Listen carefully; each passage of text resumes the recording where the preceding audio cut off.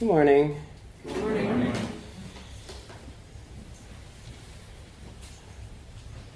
What the hell am I going to talk about? This is, I've never wondered more what the appropriate thing to say would be in my life, I don't think.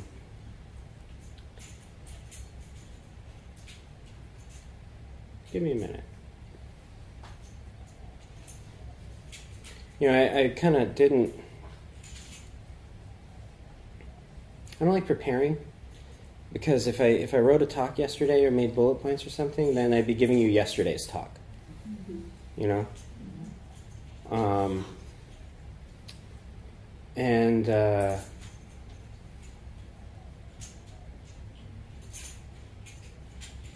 What's today's talk?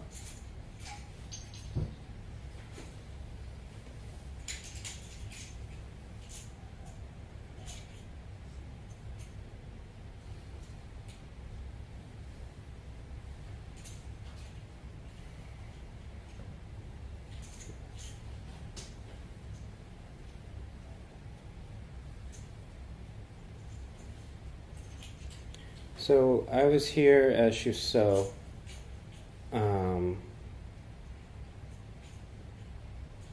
3 years ago, and priest-wise there's 4 of us at that time. And we had all known each other at that point for about 10 years. Now we've known each other for about 13 years, the 3 of us. The 4 of us.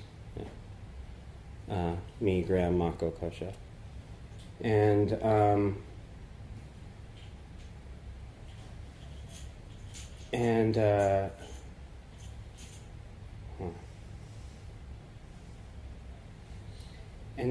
now, for now, y'all just have me. So Kosho and Mako are away for a few months. And I know it's really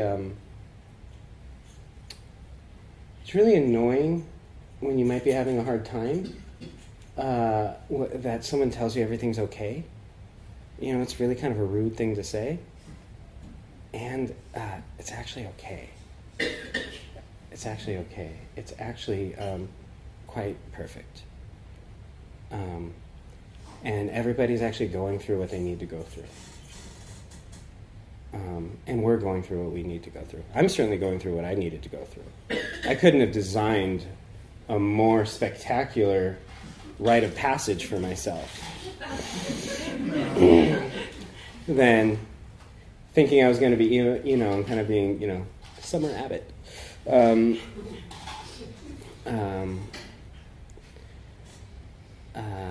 And I think it's a time that could be really, really empowering to the community, actually.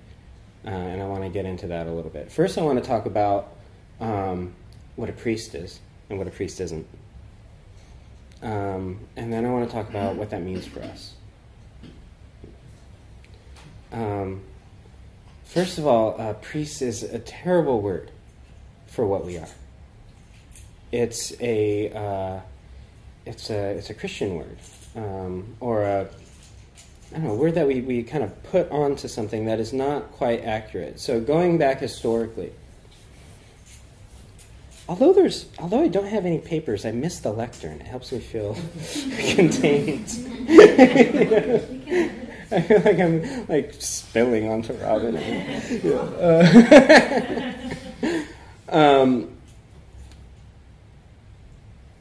So in India, we tend to think of the pre-Buddhist period as like a Hindu period, where we tend to think of the culture. Oh, by the way, I want to apologize to the people in the back for the incense that I'm using. It puts me in a really good mood, but it kind of smells like laundry detergent, and it might make you feel like you should be in your dorm room, like listening to Pink Floyd or something like that. Yeah. Which you probably should be in your dorm room listening to Pink Floyd. But there was a lot more culture clashing in the Indian subcontinent than we realize when we think about 2,500 years ago. And Buddha was from a much more indigenous ethnic group than the people that were coming over from Persia with the Vedic culture. The Brahmin priest caste system and all that, the Aryans, the light-skinned Aryans coming from the West and changing and subjugating the cultures that were already there, one of which Buddha was part of. So Buddha was existing at a time where the culture was changing, and India, the subcontinent, was kind of becoming occupied by Aryans that were kind of sweeping through. Now, a hallmark of the culture that existed before that kind of invasion from the West was yogic culture. So there's these coins with people sitting like this from Harappa, which is in the Indus Valley, that are about 5,000 years old. So this is ancient. It would have been ancient to Buddha. It was as far away from Buddha as we are from Buddha, like that long ago. It had already had its own full 2 millennium lifespan before Buddha was even born, of this indigenous Indus Valley yogic culture. And Vedic culture, and what we now call like Hindu culture, actually didn't have anything to do with that much. If you look at the Vedas, they're mostly ceremony manuals, rites for purification and devotion and stuff like that. And so that clashed with Buddha's culture. And Buddha was very, very, very critical of the whole priest system and the Brahmins and stuff like that. And actually the word that Buddha used for mental habits, this word samskaras, it means mental formation, habitual mental formation. That was the word that the Brahmin priests used for the ceremonies that they did. It was a jab. Buddha was very subversive, actually. And if you read some of Stephen Batchelor's books, or read from John Peacock, listen to talks by Oxford Professor John Peacock, and Richard Gombrich from Oxford. They are Sanskrit scholars or Pali scholars, and they analyze the way Buddha was very cheeky in his reappropriating of Vedic culture into something that he felt was much more accurate. Even, you might have heard of this term Brahma Vihara. It means dwelling with God. The idea is that if you, went and you paid your priest and you did these ceremonies, you will be able to eventually someday dwell with God. And Buddha said, well, if you want to dwell with God, using the same language, said practice equanimity, compassion, friendliness, and sympathetic joy. And then you can dwell with Brahma. So that's a little bit of this like Gospel of Thomas, like the kingdom of God is within you kind of stuff, at a time where that is not what people were talking about. So he was very critical of this priest class thing. It wasn't his intention. The word, if you trace back this whole situation long enough, the actual word for it translates to beggar. Before we had oshos and roshis and senseis and reverends and priests and all that, there was just the word bhikkhu, which means beggar, or bhikkhuni, which means lady beggar. They only let men and women in, unfortunately.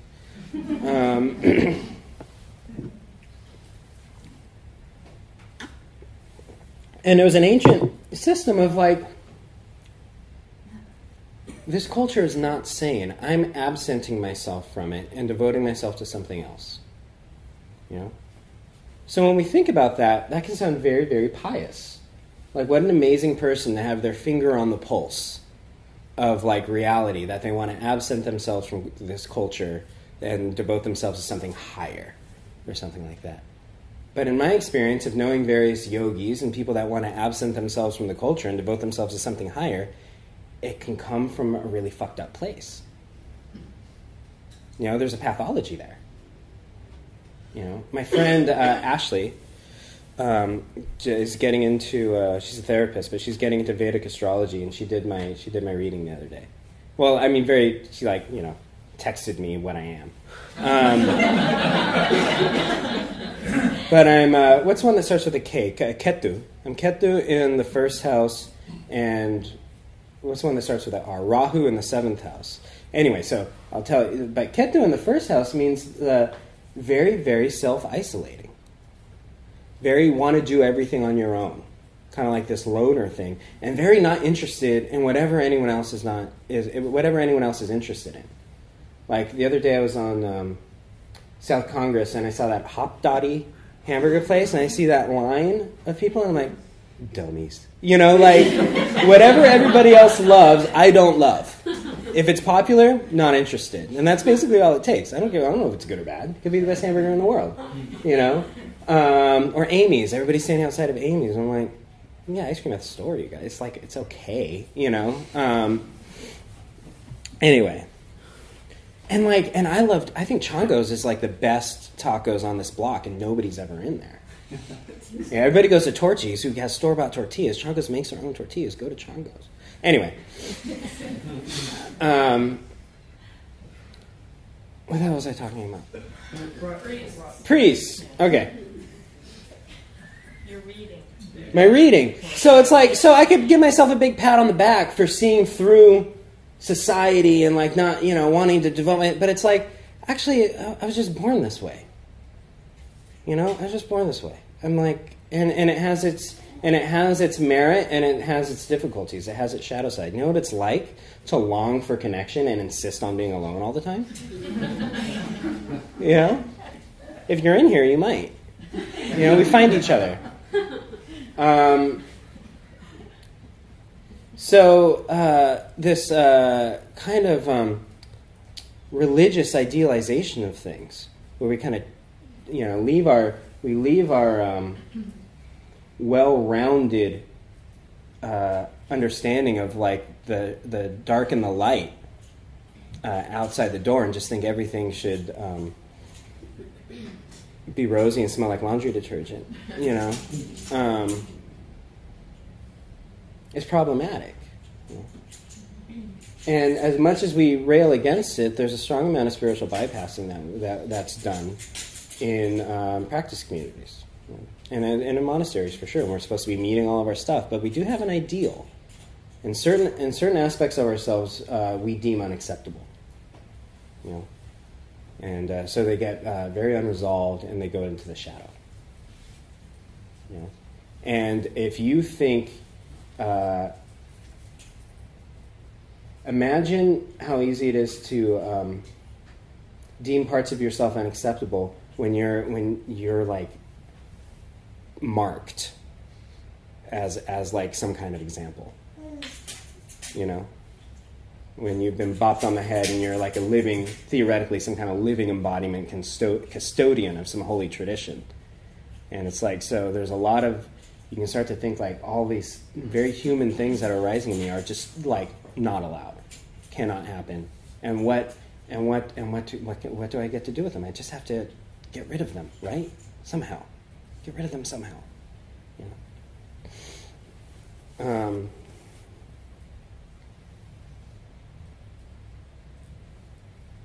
And I think Zen Buddhism is very interesting. I talked about this a little bit last week, in that it's a very, very liberal system, kind of grafted onto a very patriarchal and conservative system. The Zen part is very radical, and the Buddhism part is a bit stiff.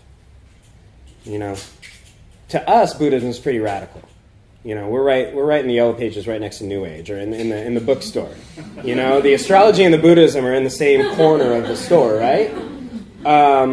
So we think we're pretty kind of like out there, but in Southeast Asia, that's the orthodoxy. That's all the people that are conservative are Buddhists. It's not because Buddha died, and then all the boys started telling everybody what to do, as they do. And then over time, so all these people wanted to devote themselves to the holy life in Buddha's time, and then he realized that they started having problematic behaviors, because the kind of person that wants to throw their life away might not have been doing so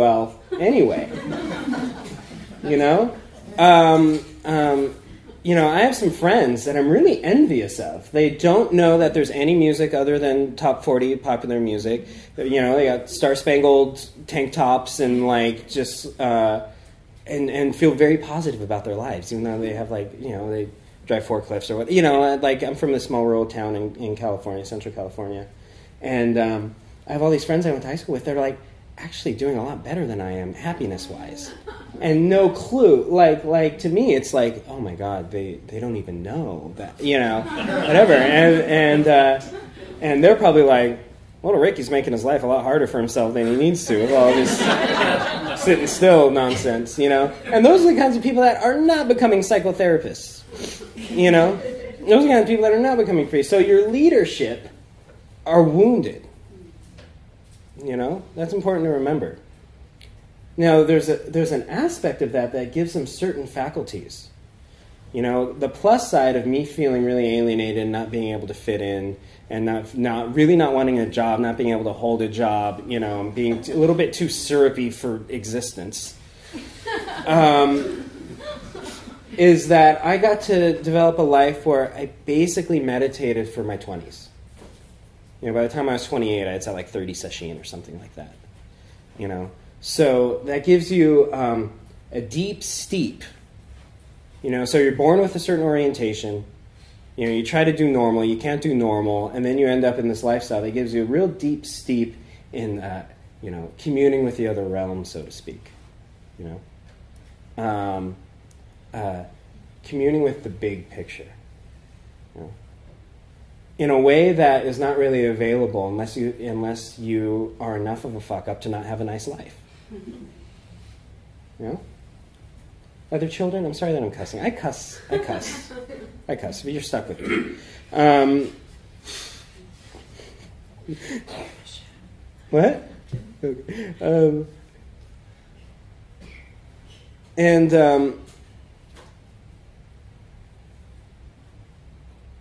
So there's certain gifts, but then having left, so I spent all my 20s in a monastery, more or less, in community, 60, 70 people around. We're all doing the same thing. I'm not the host. Being a priest in a monastery is very different than being a priest in a place like this, because in the monastery we're all patients, and here it's kind of like host and example, which carries another kind of isolation to it. It's like I'm actually tethered to a community that I actually don't really get to be part of. If that makes any sense. I don't get to be part of it the way you all get to be part of it.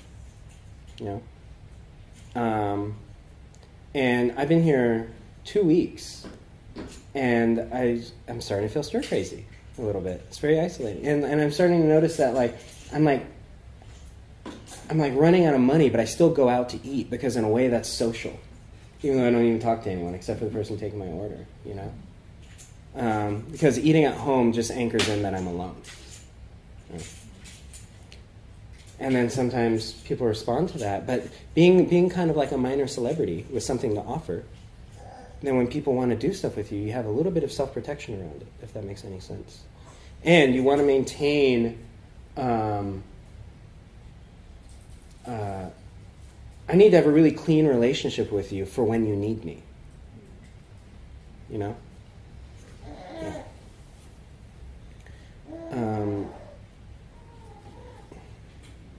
So then they made all these rules in 2,500 years ago.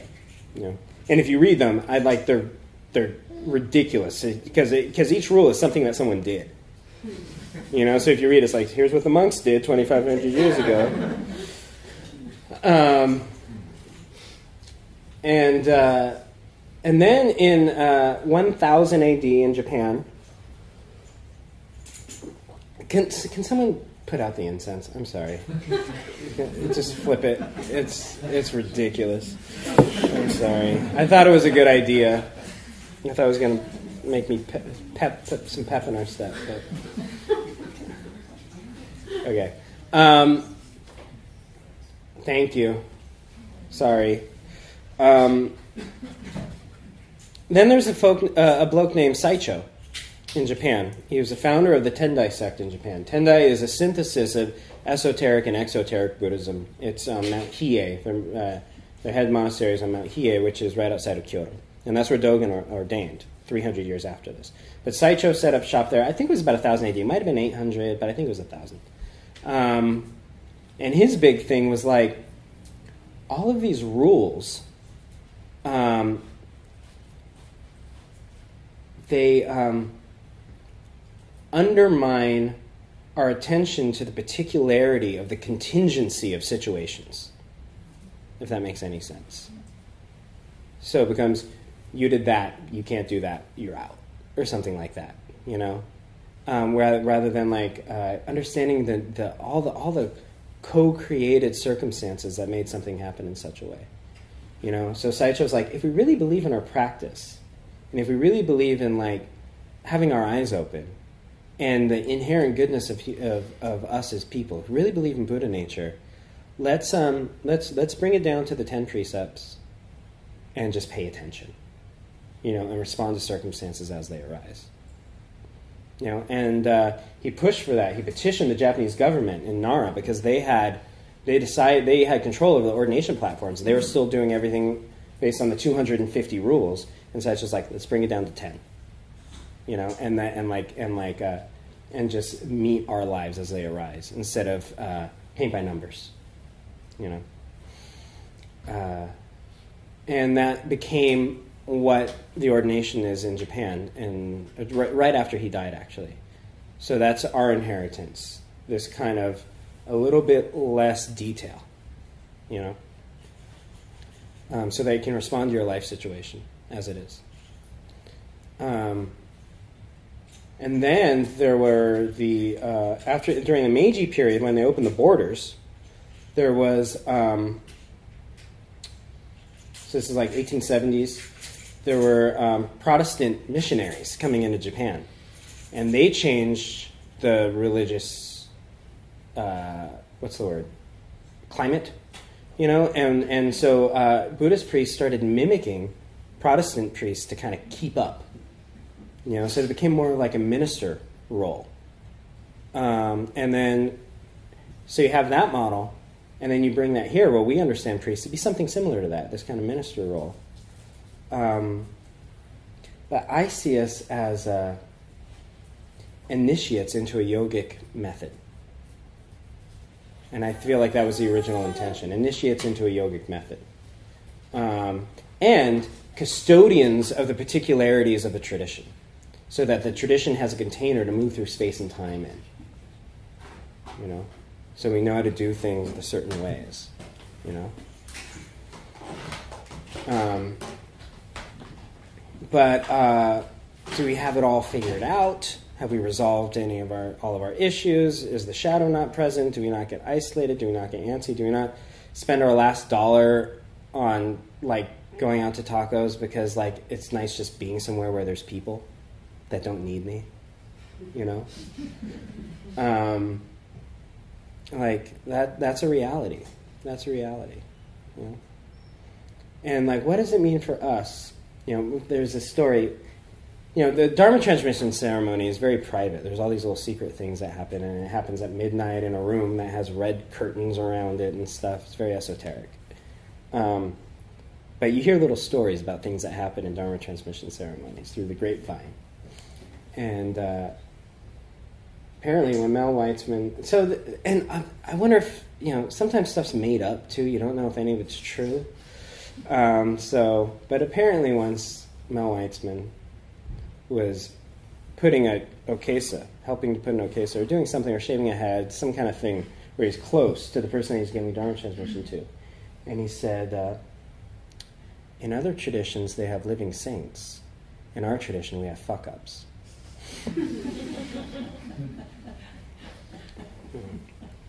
And I find that very encouraging. And I feel like there's a lot to learn.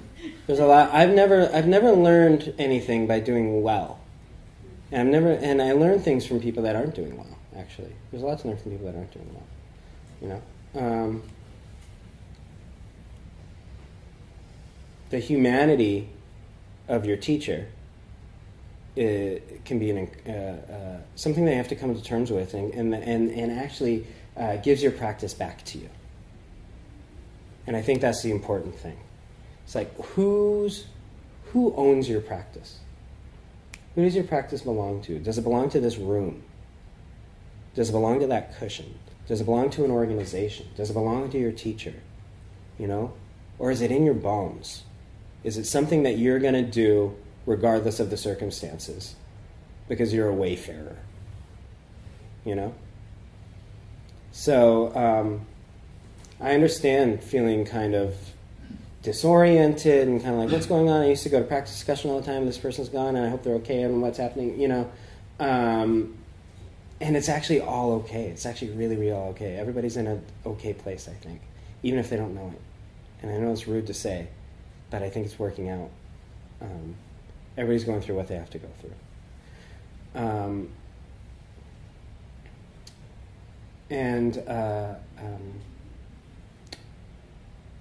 But what is your practice now? Yeah. What is your practice now? And are you going to do it? You know, are you going to show up for yourself? Are you going to be, do you have your own energy source from your own side to engage with seeing reality? Yeah. And are you fragmenting yourself? It's like, well, that reality is not okay. Yeah. But we need to, all of this happens, and all of this is happening, you know? And like, here we are, this is it. This is actually it. This is actually it. Yeah. Even this is harmony.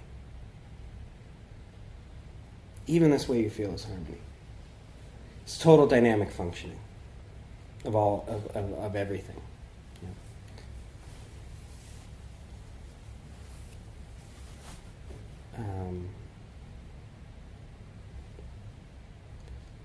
I feel satisfied with that part.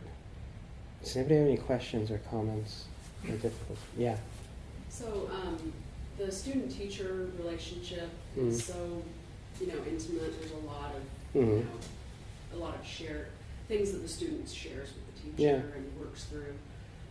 So I can kind of see this intimacy that's built, and even a friendliness that occurs, and a love in a way. I'm wondering what your specific take, or what's your opinion about friendship with student-teacher, or like what's your kind of philosophy on the borders or boundaries that need to be there? Yeah. It's so tempting to want to epitomize things. Like saying, like, well, when you do this, then, as if that thing exists in a vacuum and has an inherent positive or negative value. And I actually can't do that, and I think it's very circumstantial,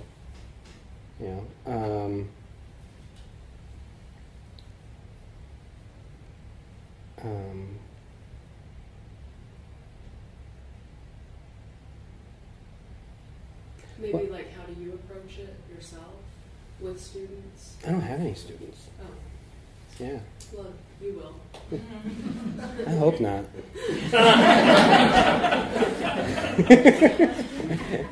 What? My view on student-teacher boundaries and like what, The last. Oh, the last one? Oh, how do I engage it with my students? And I said I don't have students. Yeah. You know what I will say though?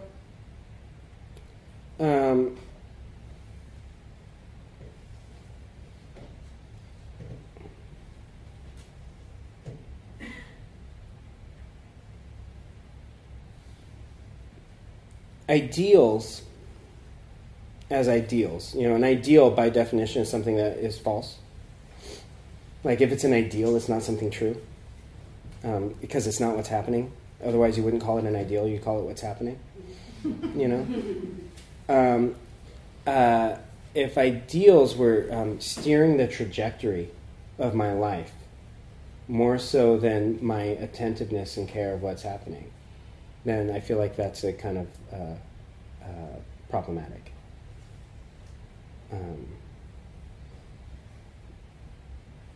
And in our wanting everything to go well, we rely on ideals more because we might not trust ourselves.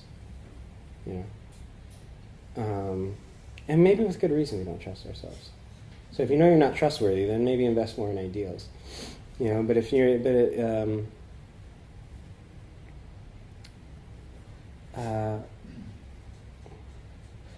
I do think. No, I don't know. You know, I don't know. I really want to muster something up that's like, and have these kind of this caveat and like, well, you know, here's the glib answer that you can't argue with, and I got nothing. But I think our task is to figure out how to let people figure out what's appropriate, rather than clutching to something that we prefer for someone else's life. If that makes any sense. Yes? I just want to thank Melissa for her question, because I think it's Can't a hear. big question for our whole I'll talk. community. Yeah. Barbara said she wanted to thank Melissa for the question because it's a big question for the whole community. Yes? Oh, let's go there. Yeah, you. I have a comment and a question. Yeah. You made the statement about how when the Christian missionaries came and changed the flavor of Buddhism. I lived for 12 years in Hawaii. Yeah. I'm part of the Diamond Sangha tradition, Eiken Roshi's tradition. And if you go into any of the Buddhist temples, they have the Hongguanchi, the Shingon, even the Soto Zen temples there, it's like walking into a Christian church. Oh, yeah. They have pews. They even sing. I mean, sing in a Western manner. Yeah. The chants, they have hymns. I mean, it's very disorienting. Yeah. But I want to segue on to the question that was just asked here. The Diamond Sangha is a lay tradition. We don't have ordained priests.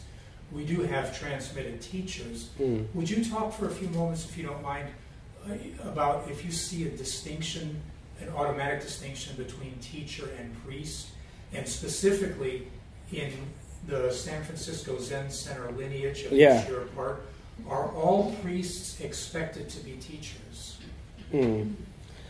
I think there's an kind of an unspoken idea that a priest is someone that has the trajectory of becoming a leader or teacher in some way. There's this idea of being kind of a custodian of the tradition, and part of that being a custodian of the tradition is conveying Dharma. You know, some priests never really function like that. You know, some priests put on their robes once a year. You know,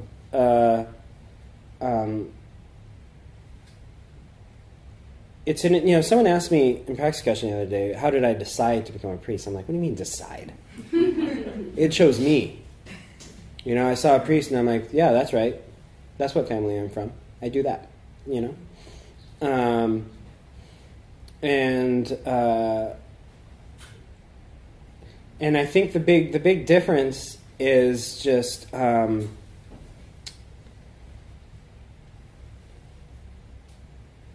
someone said once, why do people become priests? And Fu Schrader said, well, some of us need more help. I actually couldn't do this without the outfit. I know that sounds ridiculous, but I need nourishment from the history. I need nourishment from the lineage. I need nourishment from the archetype to kind of help carry me through, give me a vessel to move through this practice in. And that might change. That's why a lot of people are priests for a while and they do their, like Bernie Glassman. It was like really, really important to him, and then it's like, all right, that's not important to me anymore. It was something that they did while they were training, and then they kind of relinquish it a little bit, you know, because it's actually kind of a hard life. I don't recommend it, and I can't help it. You know? But for me, it's a lot about kind of the tantric shamanistic aspect of doing ceremonies. I mean, what's the difference between a priest and a layperson? Ceremonies. Really, that's it.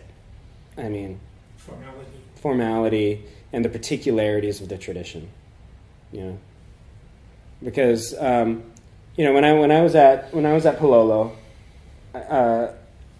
I saw, you know, what we would never do, but lay people being doshi and offering incense and doing all the ceremonies and stuff, and they do it. But there's a way that we do it because it's so important to us, and that we're trained in the way our feet move and stuff like that. That really kind of, it's like tea ceremony, you know. So yeah, it's how we party.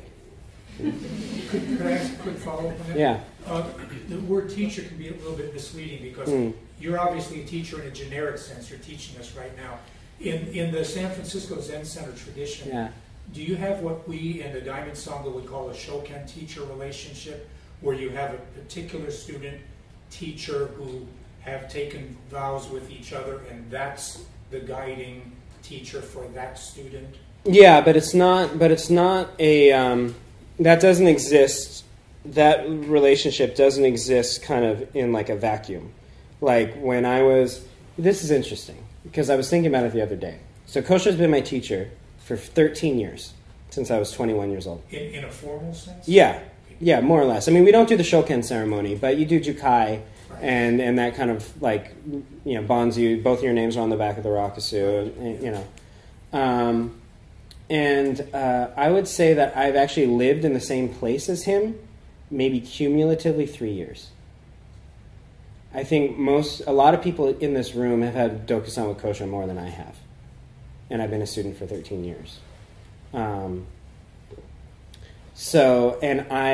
he was at Tassajara, when I was at City Center, Michael Wanger was my teacher. Like I had different, you know, teachers. So it's because you're not doing any koan curriculum, it's a little bit more open-ended than receiving the marrow from one person specifically. But there is one teacher that's guiding you in a certain way. And then you could do, you know, your teacher could be in San Francisco and you're doing practice periods at Tassajara with different abbots and cycling through. So they're your teacher for those 3 months. You know, but then you have this like root teacher. You know? So it's a little bit more nebulous than like kind of a shoken one-on-one. I'm receiving the marrow from this one person. Yeah. That makes sense. Yeah. I just wanted to comment. It seems like when you were talking about priests are fuck-ups too, that, you know, the sort of the Christian word for that is wounded healer. Mm-hmm. And my understanding of that way of thinking is that most people with that kind of priestly authority or pastoral authority or whatever are recognize that they're wounded healers. Mm-hmm. And that, yes, we're all in this together, and your wounds help you respond compassionately, but we all need the container of some kind of structure, some kind of container that creates the safety so that your wounds don't bleed into Yeah, and I think that's the task, and I think that's what we're discovering as we're moving through, finding out about each other, what's working and what's not working. And I'm not trying to I'm sorry if there's anything I'm missing, you know, or if there's anything I'm neglecting, or if there's any way I'm presenting this in kind of a strange way as like, yeah, you know, and it's fine. I'm not trying to bypass the kind of diligence that we should cultivate, you know, and like the developing of like support systems and policies and things like that. I'm sorry. Glenn, you wanted to say something for a minute. Sorry, let's do Glenn. I was wondering why you were avoiding me. Maybe once I speak, I'll know why. I was just going to kind of responding originally to Melissa, but also Barbara's comment and some of your comments. I think that I understand your. I think now in your position this morning, I'm probably not going to draw a line in the sand in any way myself, you know, making an official kind of like what you say means more than what I say, okay? But I think that it's very important that there be a clear understanding of what the boundaries are. Yeah. You know, when you come into a situation like a Sangha. And part of that, I think, is that the teacher-student relationship is much more complex than we're even aware of. There are all kinds of dynamics that are involved, partly due to the authority of the teacher, the tendency to idealize the teacher, just the fact that the teacher is special and we all want to be special, and the teacher's own vulnerability, I think, to people who tend to idealize them and that sort of thing. But also just in terms of a community, the kind of dynamics that occur in a community is very important, I think, in terms of the relationship and the impact of that on the whole community. So my basic point is, and there's a book that I found very helpful, Sex and the Spiritual Teacher. I don't know if you've read that or not. Most people haven't. I found it very helpful. You know, it really gives you an idea of all the complexity that's there. So given all of that complexity and the contingency there, I think it is very helpful to have clear boundaries. Yeah. You know, whatever they are. People need to know what they're getting into. Yeah. So that is what's worth. Yeah. I do think the clarity. I like what you say about the contingency and that sort of thing. I think that's true. At the same time, there needs to be some clarity. Yeah. There are, you know, we have boundaries in families. We have boundaries. There's a boundary between parents and children, obviously, in terms of, you know, not going across generational boundaries and that sort of thing. Yeah. So it's not that boundaries don't have a place. So again, clarity, I think, is important. Yeah. And that's, I think, work that we need to do as a Sangha in terms of coming to some kind of understanding, really, about what, you know, those boundaries actually are. Yeah. And one feeling I do have, I know I wouldn't draw a line in the sand, but one feeling that I had is that the closer I felt to someone, the less of a student they would be, in a way. Especially if it felt romantic at all, that changes the dynamic at all. I can't give you life advice if I'm in love with you. You know, it's absurd, actually. So that's one thing that I do feel strongly about.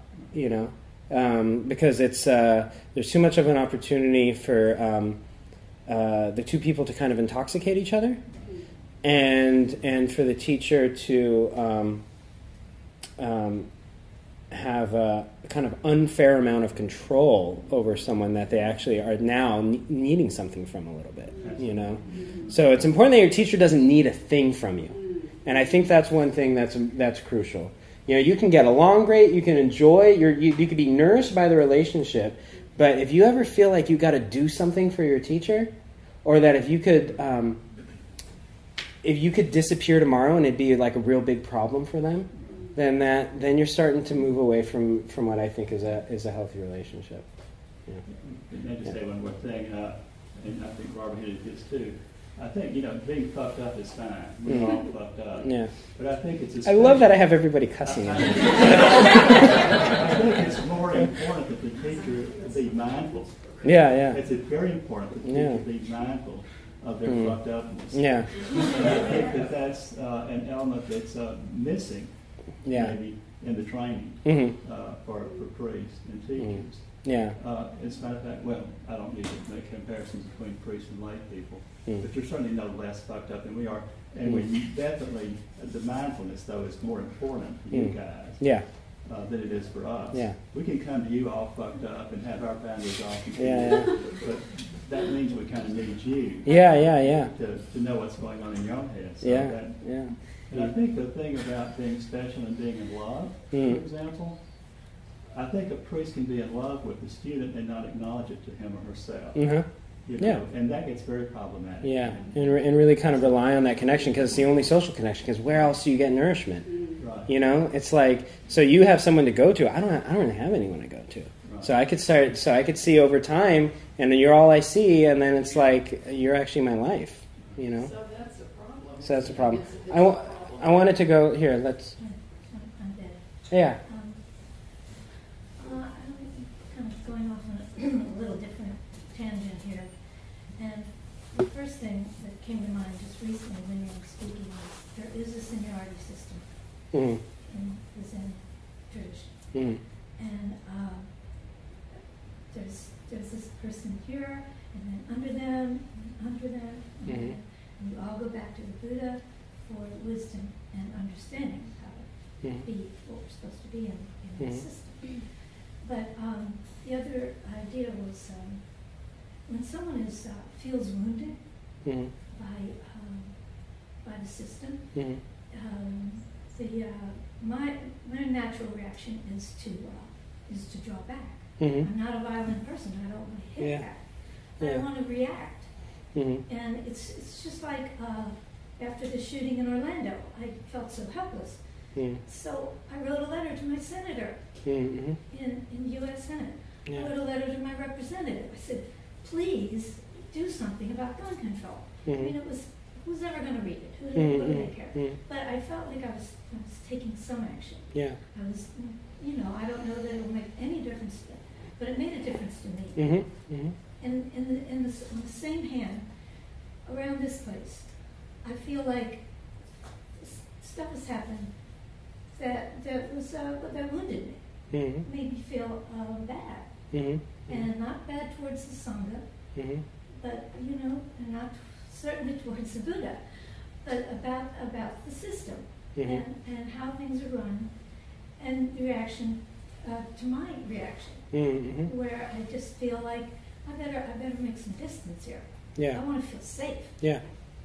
And so I withdrew from a lot of activities Mhm. that I was traditionally doing. Mhm.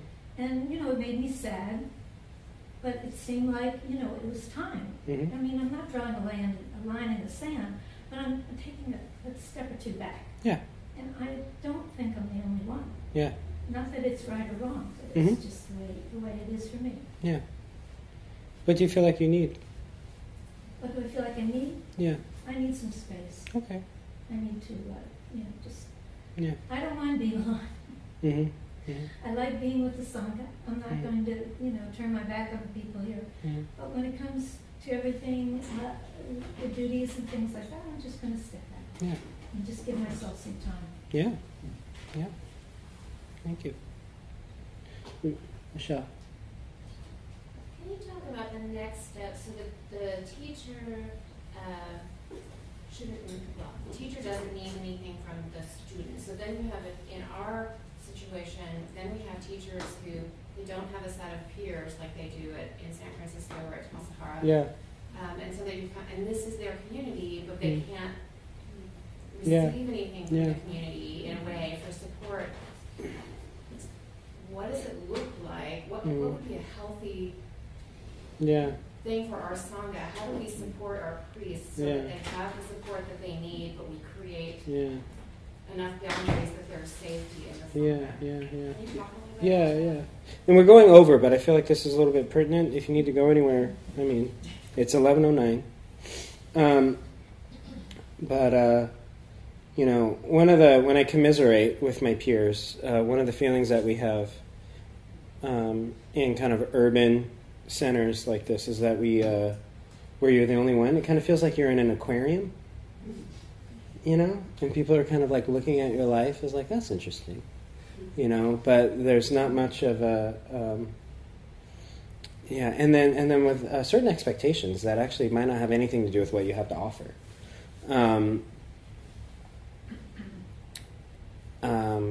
And then one thing that I think is important about this, sorry, it might be a little bit tangential, but to me it's all intersectional. This is a contemplative tradition, more like first and foremost, it's a meditation tradition. So the kinds of leadership and the kinds of teachers that you're going to get are contemplative types. So like in Catholicism, your monastics and your priests have a very different lifestyle, very different training, and very different function. But here we kind of mesh them all together. So you get someone that wanted to live in the woods all their life, and all of a sudden they're kind of like the host for Coffee Klatch,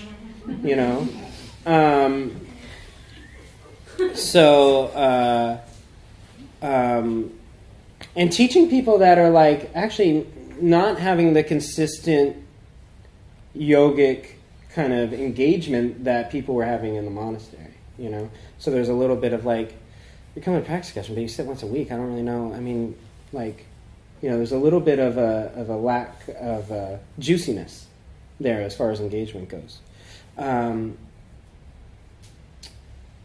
I think I don't know. I mean, I had to leave New Orleans. You know, it was unsustainable for me.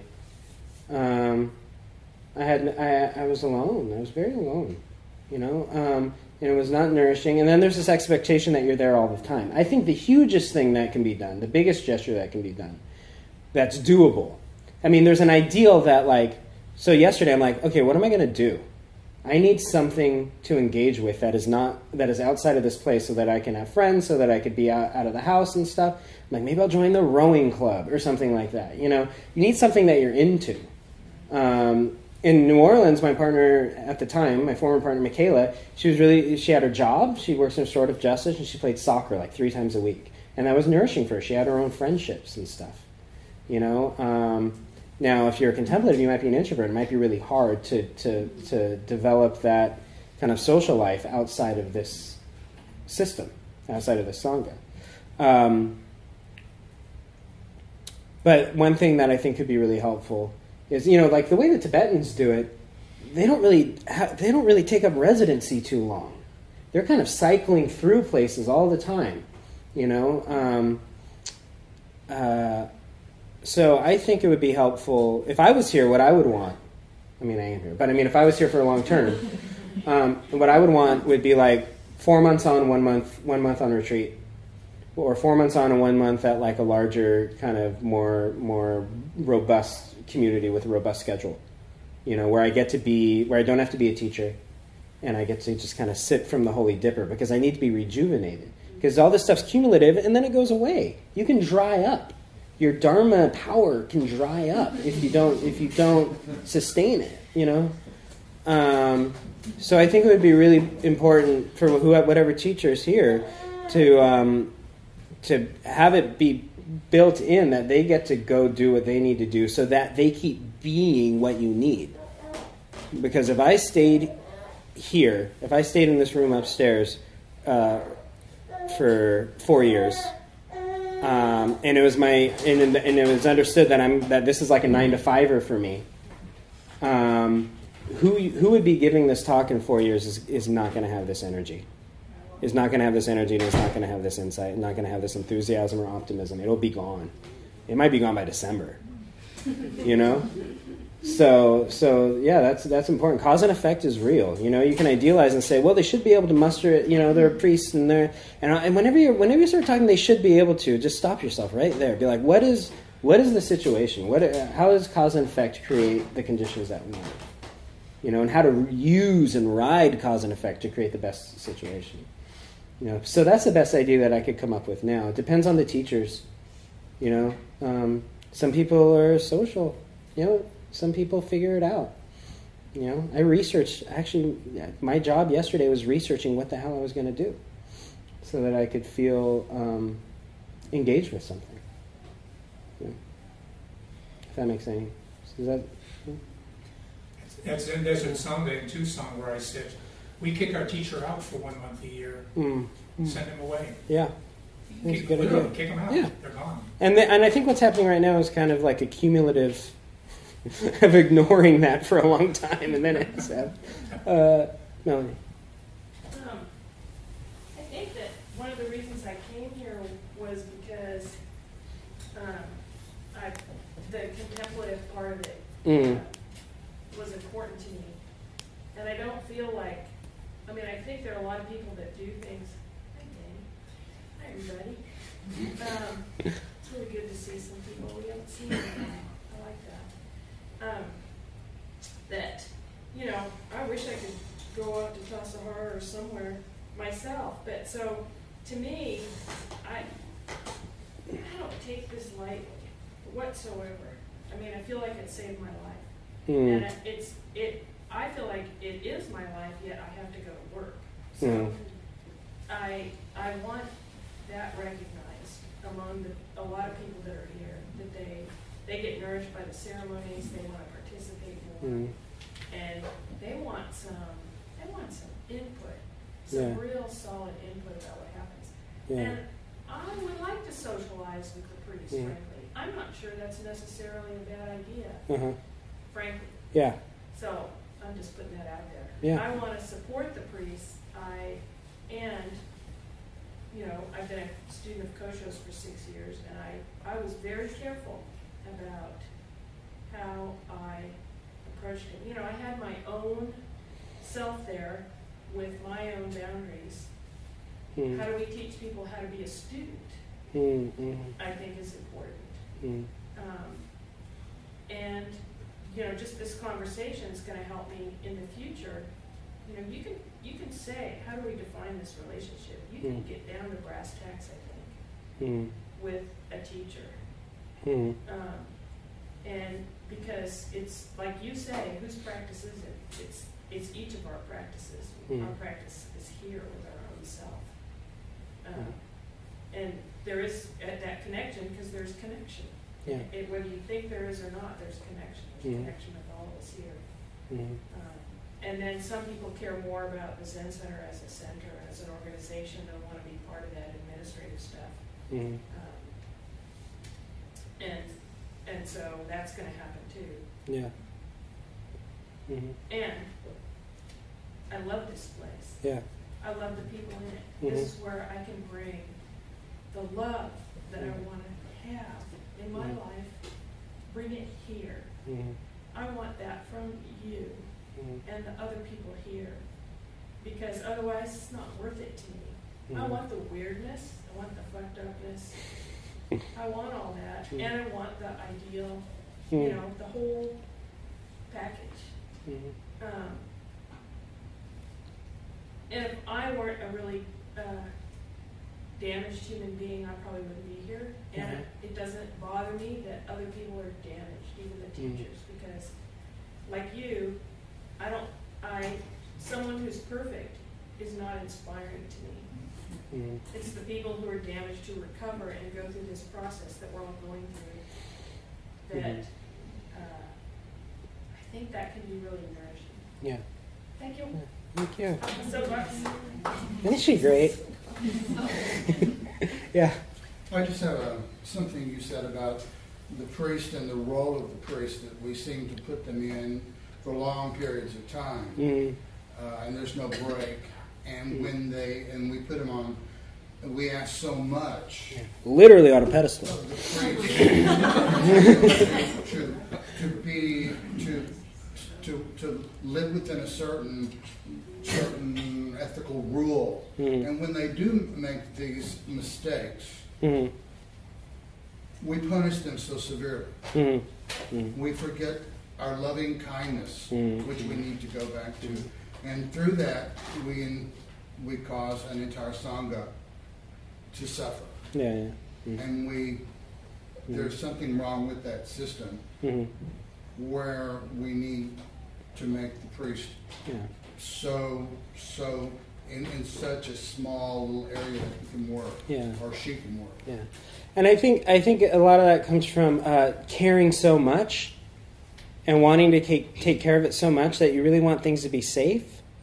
So there's a lot of kind of preemptive kind of movements towards safety and wholesomeness that are based on kind of epitomized understandings of what's happening, but epitomized understandings that actually cut out nuances and details.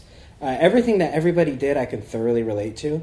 And when I got here and I got to talk to the priests and the board, and I'm like, everyone's right. How is that so? There's conflict, there's disagreement, and I agree with everybody here. Everybody's right. It's like all positions are understandable. So I think just going through this process. This is the education of this summer. And we're steering. We're recalibrating our compasses the whole time. It's like, okay, that didn't work. Great. Joel raise his hand first. Yeah, I just wanted to say that it seems to me like when there are really strong disagreements, and maybe everyone involved in the whole process is approaching things from this epitomized standpoint. Yeah.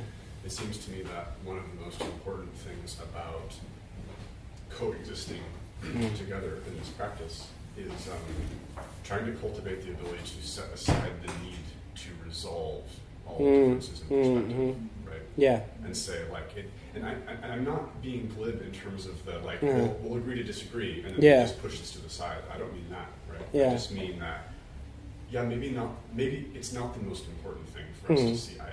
Yeah, yeah. There was a sketch in Mr. Show, the HBO show from the 90s, where there was like these guys planning a terrorist attack. And they're like, all right, we're going to put a bomb in the van, and like, well, and then they're like, but then they're like, it's like a council, and they're all raising their hand, and they're all chiming in, and they're saying, well, actually, that's not a good day for me, and it's like, is it going to be loud? And then they're like compromising until everybody reached an agreement, and then the end result was that there was a van nowhere near anyone in the middle of the desert with a stereo in it playing Caribbean Queen by Billy Ocean instead of a bomb. And that was because they caught, so they in the spirit of compromising, so that everybody was placated, everybody's concern was placated. They actually didn't do the thing that they set out to do, and I thought that was kind of a good, like committee, and you think of that. And one thing Stephen Batchelor or Richard Gombrich, sorry, one thing Richard Gombrich says is that when there's a joke in the sutras, that that's an authentic line because the committees can't make jokes. Yeah. No? Okay. All right. Is everybody kind of exhausted? All right. Thank you so much. Sorry for going over, and thank you for letting me go over. Practice can be really nourishing.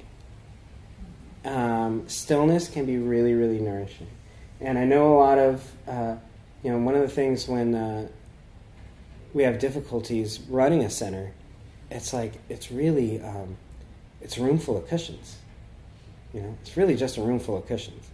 And a room full of cushions where you get to sit still and be intimate with what's inside and accept what's inside, good or bad. So someone asked me the other day how I could be supported, because I'm kind of absorbing the duties of a couple of folks right now, and how I could be supported. And I feel like show up. I would love it if people came. And I love it if people wanted to learn Doan jobs. Even if there's not a slot for you, come to the training and learn how to lead chanting, and then everybody will know. Sign up for practice discussion. I have a sign-up sheet right there. You can sign up with me. You can sign up with Pat, or you can sign up with Glenn. I guess you would talk to them individually. You're doing PD, right? Is that true for both of you? Yeah.